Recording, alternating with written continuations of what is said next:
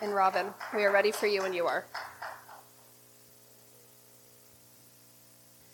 Okay, so this is going to look a little bit different. So this year, God is asking for something different from us. And it's so funny, just as you get comfortable doing something, he changes it up on you. So just as I figured out how to do worship, now I got to do it different. So I felt like the Lord was talking to me about Joel. And it is a story. It's kind of a little bit of a scary story, but a story of redemption and forgiveness as well.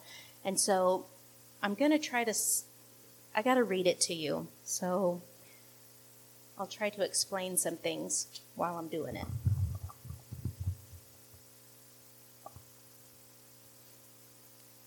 Okay, this was written probably about 835 BC to 796 BC. That's when they think it was written.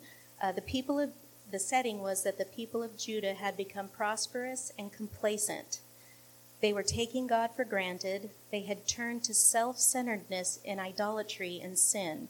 Joel warned them that this kind of lifestyle would inevitably bring down God's judgment. So, let's see.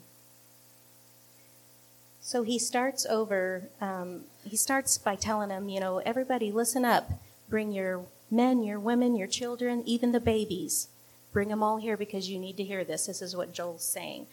And he starts talking to them about this army, this mighty army that's rising up, and about locusts. And they think that maybe the army that he was talking about might have been the army of locusts, but it also, they're talking about him, it's talking about the day of the Lord. So when God does come back to judge sin. And so, he's saying, wake up, everybody. It says, wake up, you drunkards, and weep. All the grapevines are ruined, and all the new wine is gone. A vast army of locusts has invaded my land. It is a terrible army, too numerous to count. Its teeth are sharp as lions. They have destroyed my grapevines and figs, stripping their bark and leaving the branches white and bare.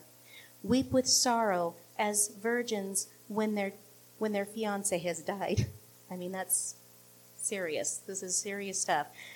There is no grain or wine to offer at the temple of the Lord. The priests are mourning because there is no offerings.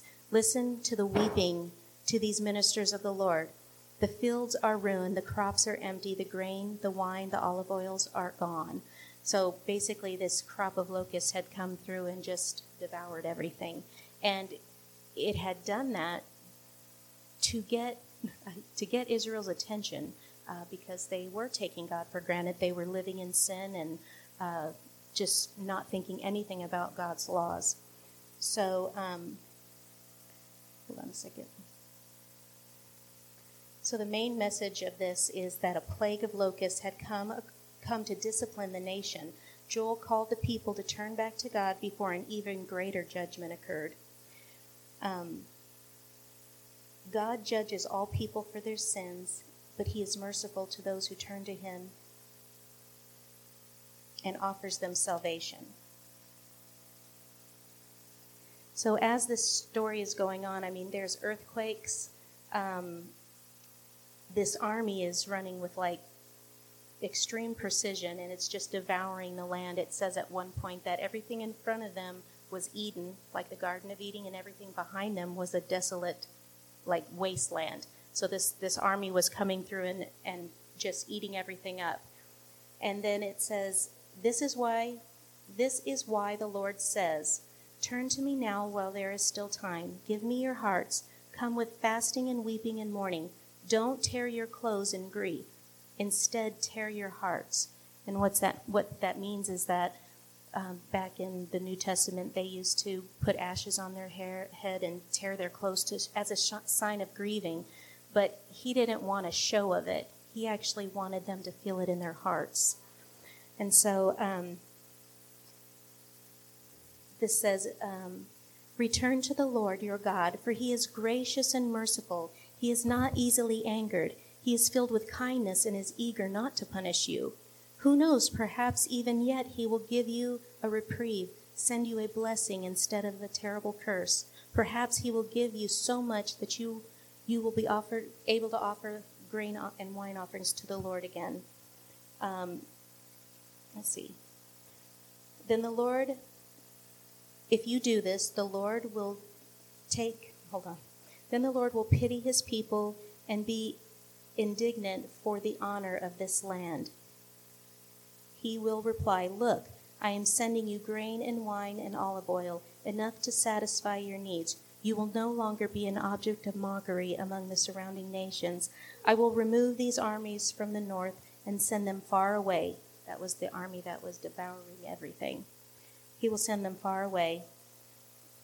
I will drive them back into the parched wastelands where they will die. Those in the rear will go to the Dead Sea, and those in the front will go to the Mediterranean.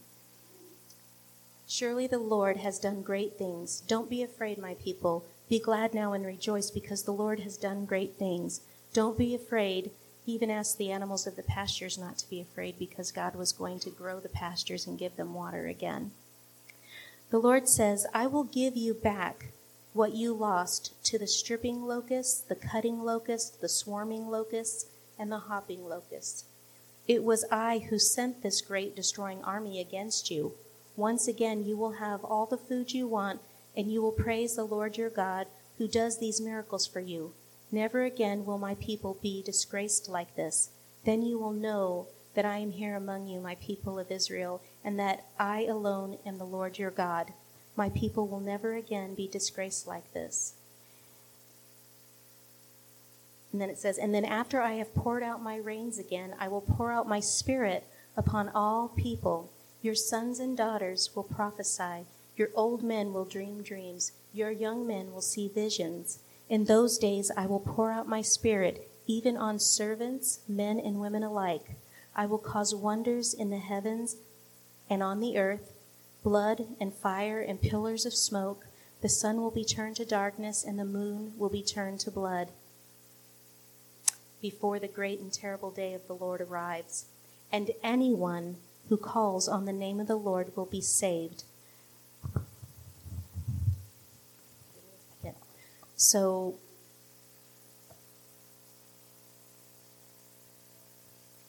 yes, give me a second. I'm thinking, so what? So basically, God is talking about his promises that he is. Oh, could you see? I can't see the light. Okay. So, this new kind of worship that I feel like, God is asking of us.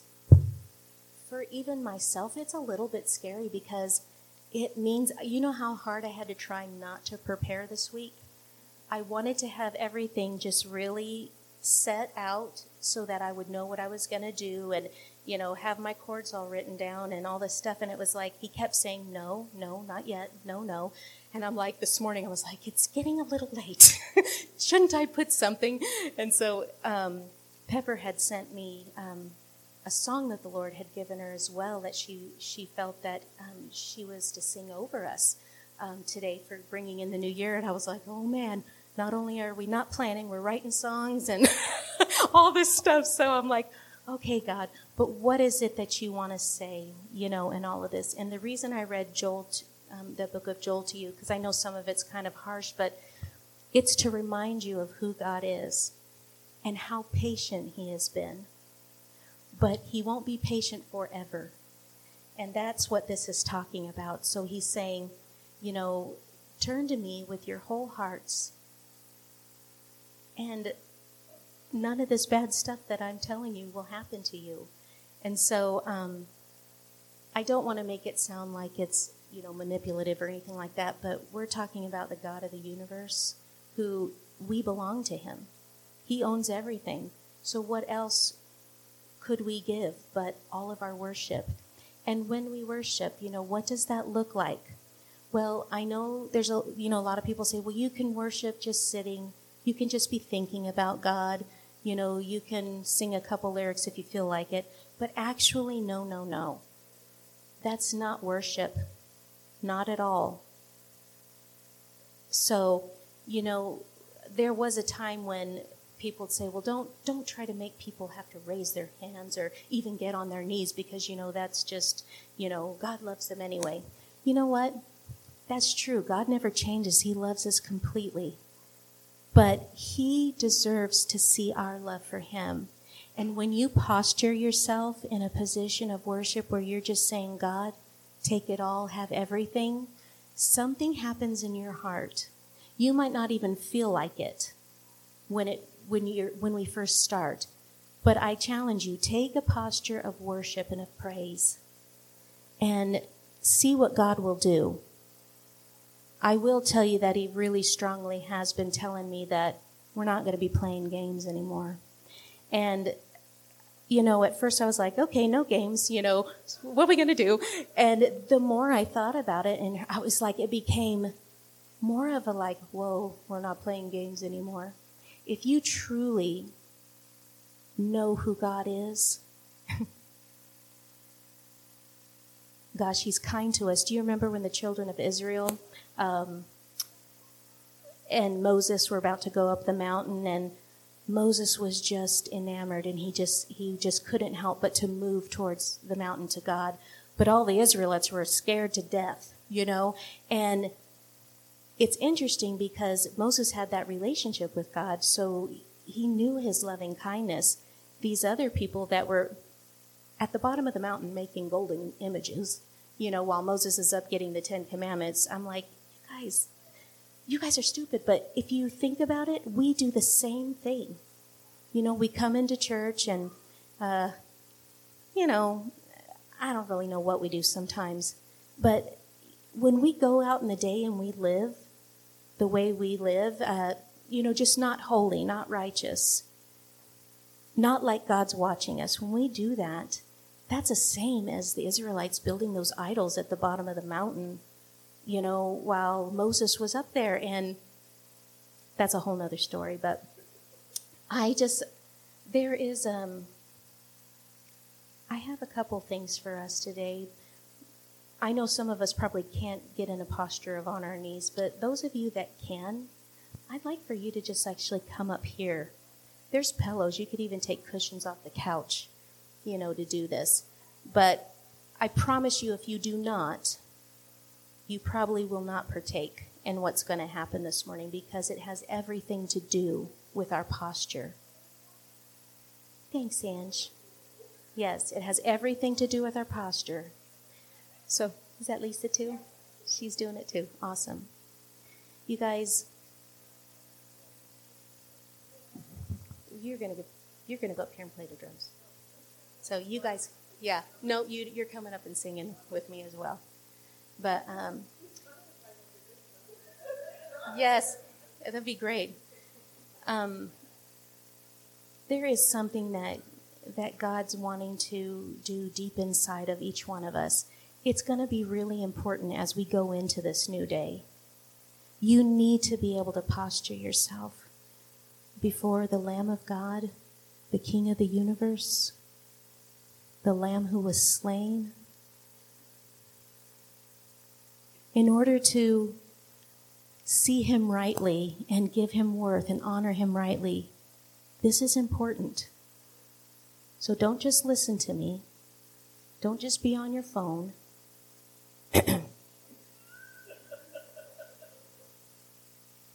Not while we're worshiping. See, that's the thing. That's my point exactly. We need to have a reverence for God that we don't dare even pick up, you know, distractions while he's asking for everything from us.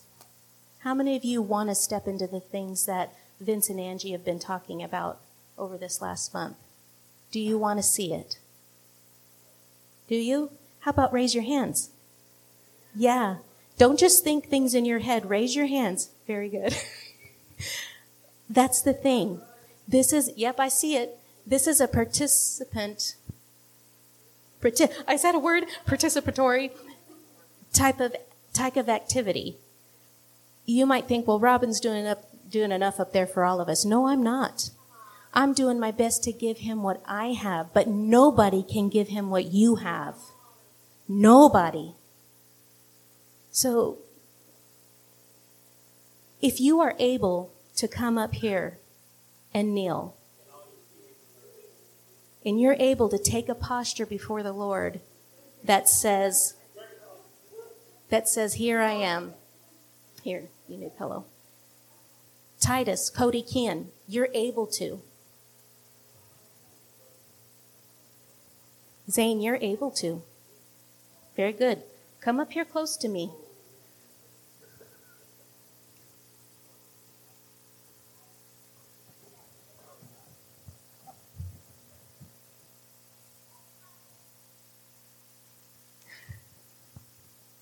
I keep thinking of that song. How astonishing, how bewildering, the ruler of the universe. Yeah, he wants me, and he loves me, he's wild about me. How astonishing, how bewildering, the ruler of the universe. Yes, he loves me, and he wants me, he's wild about me. Oh, Jesus, how we love you, God. How we love you, Jesus. Father, I pray that space in our hearts right now would open to you, open to your Holy Spirit. And God, and that your fire and your electricity would just begin to come forth from each one of us. And as we worship, may it get brighter. May it get hotter. Father, we don't come together to waste time. We're not wasting time. God, we're seeking you. This is one time a week that we can all be together to seek your face, to see what you want to do in our communities, in our families. God, as parents, we want to be an example to our children of what it means to honor you. And God, we repent for not showing you rightly to them. God, we've shown them your love and your kindness, but we haven't shown them your justice. We haven't shown them that, and God, I repent for that. Father, forgive us. And God, we vow this day forward, God, we will honor you and give you worth that you're due. We will show our children and our families how to worship rightly. How to worship rightly. There is a right and a wrong way to worship. God, you want our full attention, our full attention. All eyes on him. All eyes on him. Thank you, Jesus. God, in the story that we just read in Joel, Father, you want us to turn to you, and your main thing that you were telling me is that this year in 2023, you're going to restore what the worm and the locust have eaten. You're going to restore it. You're going to build the wall. During this time, the children of Israel were also trying to build up the walls around Jerusalem, and the foes kept knocking them down. But he says that he's going to make up those breaches. He's going to raise them up. He's going to do it, and he's going to heal. I'm just going to play this song for you. And I want you to listen to the words, and I want you to worship with me. Say it to him. The words go like this. He says, I will build again the foundation. I will raise up the breaches thereof. I will raise up many generations, and I will heal, saith the Lord. I will restore what the worm has eaten, and the years that the locust destroyed. I will return and bring again my people, and I will heal, saith the Lord.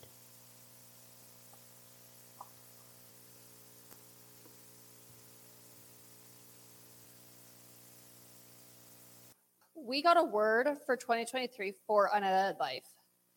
I don't know if it's published anywhere for everybody to read. It is. Is it on the blog? It's on the blog. If you haven't read it, you should definitely go read it.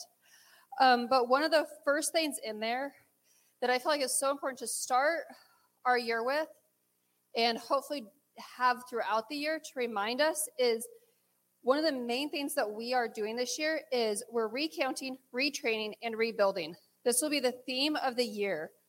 You are a house of myrrh, and I am building you up. Count the cost. So I say that as we go into talking about restoration of the family, because I want that on our front of our minds, that is what we're doing. We're recounting, retraining, and rebuilding up in everything that we do this year. In there are several points that talk directly about family and family healing and really the restoration of family in general. So I'm not going to read all of those, but you guys do need to go read that because it's good. So when I started looking at this, I just kind of asked the question, what is family? So I went to Google. Google, what's a family, right? And Google has 3 main definitions. And the first one is a group of one or more parents and their children living together as a unit. And then 2 is all descendants of a common ancestry. And 3 is a group of related things, such as like in biology or math, right? That makes a family. Those fit, they're good. But when I really think about family, I think of the Acts church. And Acts 4:32 through 35 is, I think, a really good picture of what family is really supposed to be about. Now, the entire group of those who believed they were let me try that again. Now, the entire group of those who believed were of one heart and one mind. No one claimed that any of his possessions were his own, but instead they held everything in common.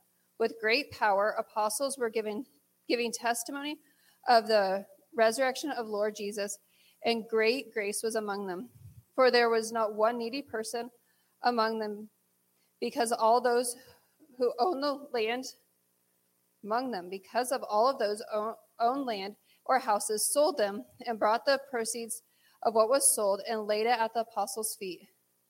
This was then distributed to each person as needed.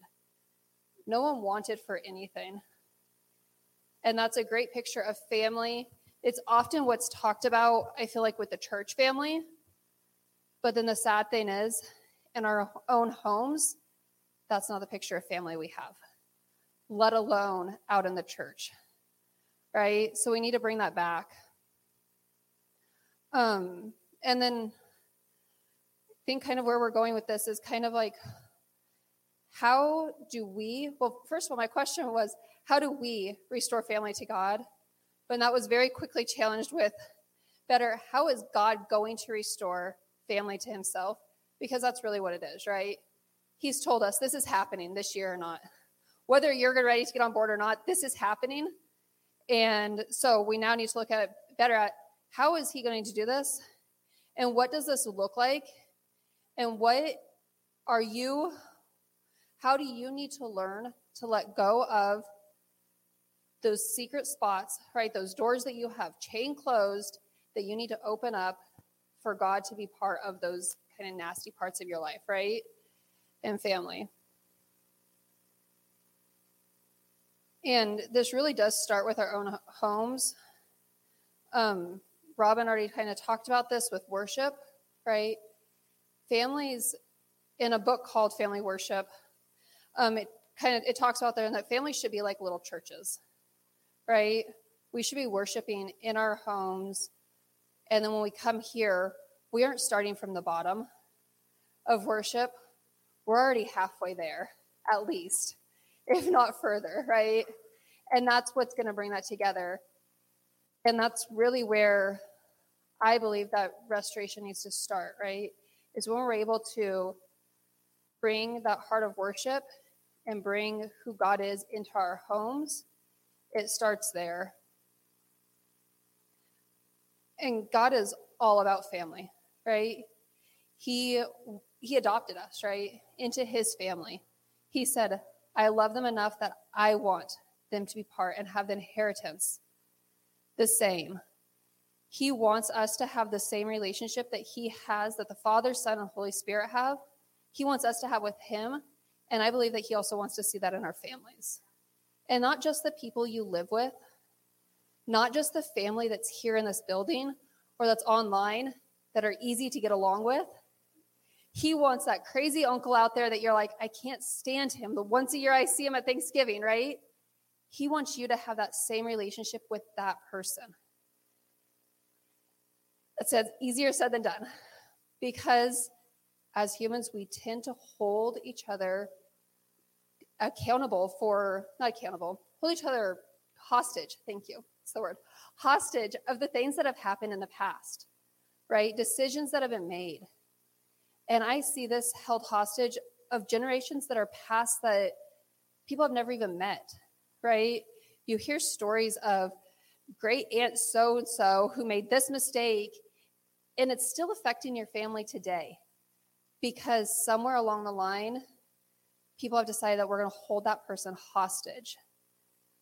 And guess what? That person's not even around to be able to repent of it anymore.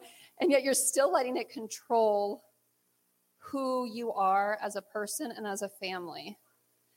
And that takes a toll on the family, right? It causes problems. As I was writing out notes and doing this, I wrote that we need a new foundation, which immediately brought me to the movie Encanto. And if you haven't seen the movie, I'm going to spoil it for you. But Encanto is a family who gets a gift. The grandmother gets a gift, and it saves the family. But then through that gift, each generation after has these amazing abilities and amazing talents, right? She holds this gift so tightly that in the movie, it literally is cracking the foundation of their home. And it literally is breaking down who the family is meant to be. And it took the house falling down, everybody losing their gifts, everybody losing what they had, to be able to see that the gift was only one part of it. And that they really needed to let go of that to be able to take on more and use their gifts fully. So I'm going to let Michael take over from here for a little bit. I'm going to have you up so I want to have a discussion. Okay. Jeff, if you like to run. So that was part of, thank you for setting up. That's kind of the part that prompted me to find what I found. Ecclesiastes 3:3, there's a time to kill and a time to heal, a time to tear down and a time to build up. I feel like we've all kind of been through the last couple of years feeling torn down, feeling like we're being compressed, being pushed down, having a hard time seeing a light at the end of this tunnel. But I think it was a clearing of the foundation so we can start rebuilding what it's supposed to look like. So something that I found is I was just like searching worship, because I feel like that's kind of the central theme of it. Especially after today, very clear that that's where we need to start with this. And early in the Bible, it talks about worship as an act of things that we come to do together. We put something on a pyre, we burn it, we have this cultural thing around it where we have to go do it. Where as we go further and further and further into the New Testament, it says it's something in you that you do, sometimes in private, because sometimes we're being oppressed from outside sources. But it stops being a central activity and starts being something that you present to yourself. So the biggest one that I thought is Deuteronomy 26:10. And now, Lord, I've brought you the first portion of the harvest. You've given me from the ground. This place to... Maybe I should have my glasses. Then place the produce before the Lord and God, and bow to the ground and worship before him. So bringing your first, not just your last. So back to the Encanto. That familial tie is going to be what is successful for us. Those things that we bring with joy, things that we bring first as a family. and not just as an individual family group, but as a church together.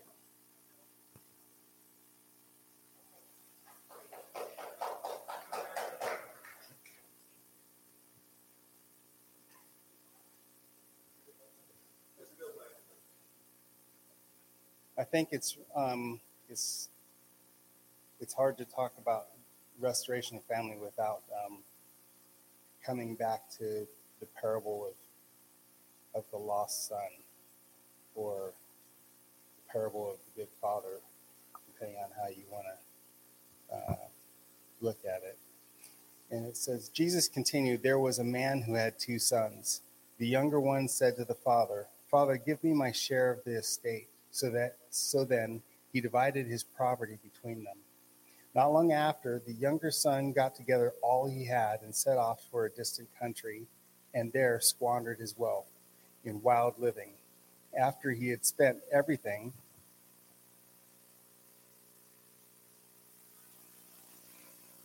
there was a severe famine in that whole country, and he began to be in need. So he went and hired himself out to a citizen of that country, who sent him to the fields to feed pigs. He longed to fill his stomach with the pods that the pigs were eating, but no one gave him anything. When he came to his senses, he said, 'How many of my father's hired men have food to spare, and here I am starving to death? I will set out and go back to my father and say to him, Father, I have sinned against heaven and against you. I am no longer worthy to be called your son. Make me like one of your hired men.' So he got up and went to his father. But while he was still a long way off, his father saw him and was filled with compassion for him. He ran to his son, threw his arms around him, and kissed him. Then his son said to him, Father, I have sinned against heaven and against you. I am no longer worthy to be called your son. But the father said to his servants, Quick, bring the best robe and put it on him. Put a ring on his finger and sandals on his feet. Bring the fatted calf and kill it. Let's have a feast and celebrate. For this son of mine was dead and is alive again. He was lost and is found. So they began to celebrate. Meanwhile, the older son was in the field. When he came near to the house, he heard the music and dancing. So he called to one of the servants and asked him, What was going on? Your brother has come home, he replied, and your father has killed the fattened calf because he has him back safe and sound. The older brother became angry and refused to go in. So his father went out and pleaded with him. But he answered his father, Look, all these years I've been slaving for you and never disobeyed your orders. You never gave me even a young goat so I could celebrate with my friends. But when this son of yours, who has squandered your property with prostitutes, comes home, you kill the fattened calf for him. My son, the father said, You're always with me, and everything I have is yours. But we had to celebrate and be glad, because this brother of yours was dead and is alive again. He was lost and is found. And there are two examples of restoration of family I see in this.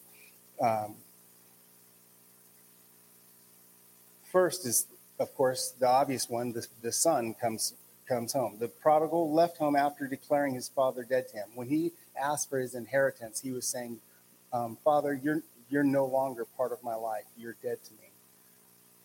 Just give me what would be mine if you died. And he left and picked up everything. He went and squandered his inheritance and found himself in need. But at his point in need, he came to his senses. The father didn't even allow for this, and he returned to his father's house. The father didn't even allow for his son to grovel, as was his plan, but immediately restored him to the family, to the full status of sonship. He said, put a ring on his finger and sandals on his feet. That is not something that a servant has. That the ring is a symbol of authority. But example 2, there was the second brother who in a sense exiled himself. At the end of the parable, we find that the father is throwing a party for the younger brother, and when the older brother finds out, he refuses to join or even go into the house. The parable ends with the father outside the party, with the older son trying to persuade him to get over himself and join in. We don't know what happens in the parable, but in life, we often see the spirit of the older brother. And in society today, we're seeing the spirit of the older brother rise up in individuals and even in groups. But the key thing that I see this year is we're going to see a breaking of the spirit of the older brother, and we're going to see. I believe we're going to see the older brother come to his senses, just like the younger brother did. He's going to find himself in need, come to his senses, and once again, the father is going to restore him to the place of authority. So, what does this parable mean for the family? When the individuals are restored to the when individuals are restored to the father, it inevitably leads to restoration of the family. The family unit, God is all about family. He is a family. The divine Trinity is a family.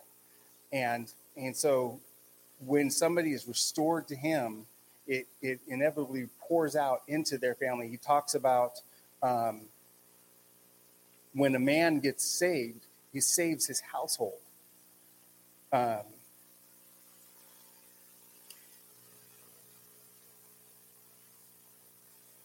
Now, in a sense, this restoration is in the mind of the individual, as the Father has been expectantly waiting for each of us to come to our senses. The restoration resonates throughout all aspects of life, including the family, especially the family. It strengthens the household as well as the congregation.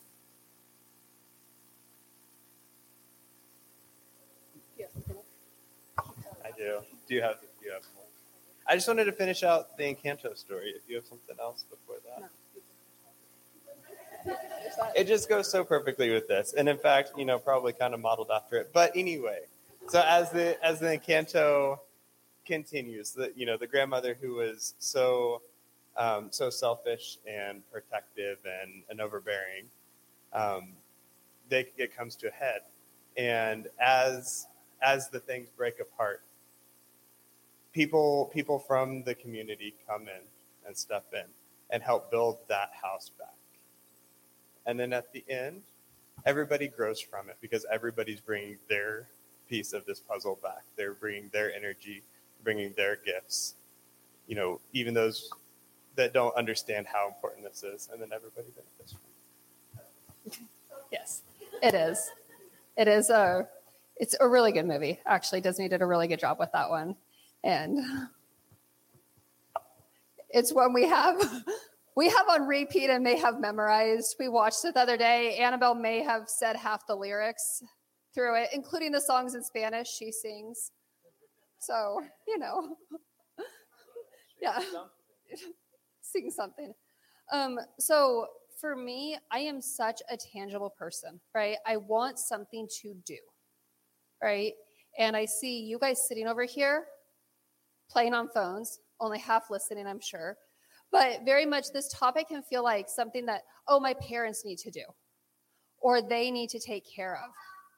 And it's not that, right? We aren't waiting for the older generation to fix this, because that's not their job, right? It is your job in the position you're in to fix the generations of things that have pulled apart our families. But how do we do that, right? That's the question of how do we do that? First of all, be true to who you are, right?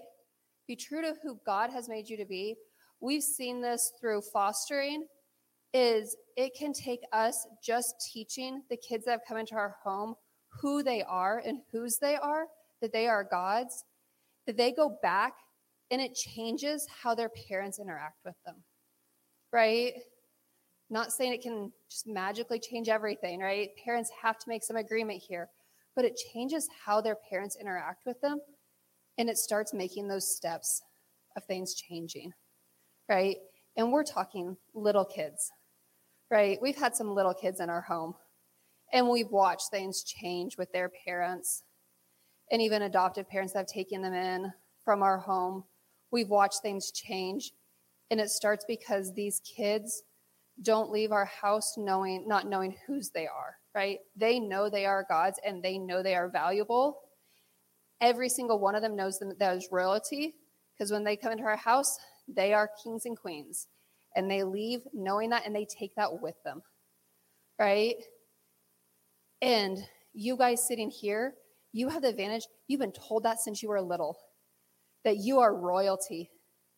You just now need to take that crown and put it on and own it, because that is who you are. The other thing that, when I was writing this out, that came over me, that I thought of, was a word that was spoken over me, that I was going to heal generational curses. Okay, I threw that out there. Angie had some really tough questions for me about it, which I have some notes here about it. But I think what I really want to get to in this is that was spoken over me in 2019. And I did what so many of us do with prophecy. I have it in a book, and I put it aside. And I set it aside, and I left it there, right? That's not doing anything with it, right? Healing generational curses is a big word, right? And I've had other ones that kind of go along with that. I've had one where somebody that didn't even know me said that someday I would hand out identities to girls in my kitchen, like I was handing out recipes to them. I've had one about opening an orphanage, right? All of that has to do with family and generations in there. I can continue to keep those in a book, or I can take those words and ask God, what do you actually want me to do with these, right? And I think that's something that Angie has talked about for this next season, this next year, that we no longer are taking our prophecies and holding on to them. We now are going and stepping forth with them. And if you aren't, and you continue to hold on to them, it's not going to be good. It's not going to be good. It's going to be like I just feel it like locked in a cage, right? The cage is open, and you've been given those prophecies, and you either need to go, or that door's getting closed again, and you're going to be locked in, and everybody else is going to be going. So that's the other thing you can do. All of you have had words spoken over you of amazing things. It is now your job to sit with God and Holy Spirit and ask, how do I do this? Because when we are true to ourselves, such as the prodigal son and Canto, all of these, right? When we are true to who we are, that makes changes, right? The father and the prodigal son wasn't true to who he was. That son could have easily been a servant in his field, right? But he knew who he was and whose he was and whose that son belonged to, right? And took him in and made that change. We can only hope from the story that the brother chose to see his brother the same way, right? Eventually. Or he can continue to hold that over him, and that causes problems, right? Generations down. The other part of this is I've had dreams this last 6 months easily, constantly, of houses and homes, and just about every other dream that I have is the main thing in it is a house or a home, something about that. And the one thing that I have learned from these dreams overall is it doesn't matter the size of the house or the style of the house to make it feel like a home. It's what the family did for each other. I had one dream where it was a really rundown house and there were rooms that were flooded, but everybody in the family was making the best of it to fix the situation, do it together, right? And that felt like a home in my dream. I had another one. There was a beautiful palace. Actually, a lot of you were there, which kind of calls out some other things with our church, but it was a beautiful palace, and it was gorgeous.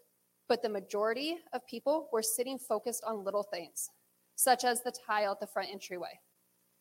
And I was standing there, and I was watching it from a window. I was watching angels come down. But people around were more focused on the physical structure of this house, such as what the tile of the entryway looked like, than the fact that angels were coming down from the heavens in my dream, right? We can miss it. And I think we miss it when we choose not to engage in the gifts that are around us, right? If we choose to sit here every single Sunday and not engage in Robin's gift of worship, you're missing the angels, guys. You're missing it. If you don't engage in the gifts of those in your home, you're missing it. So engage in what's around you and engage in what God is calling you to. So, Jeff or Mike, do you guys have anything else? Pray. Heavenly Father, I thank you so much for this day. I thank you for family. Lord, I thank you for the restoration of family that is to come. Lord, I'm so excited to see families whole and families united. So much more power can come through that. And I thank you for that. Lord, I just bless this week ahead of us. And I just hope that everybody has a safe travels home. Amen.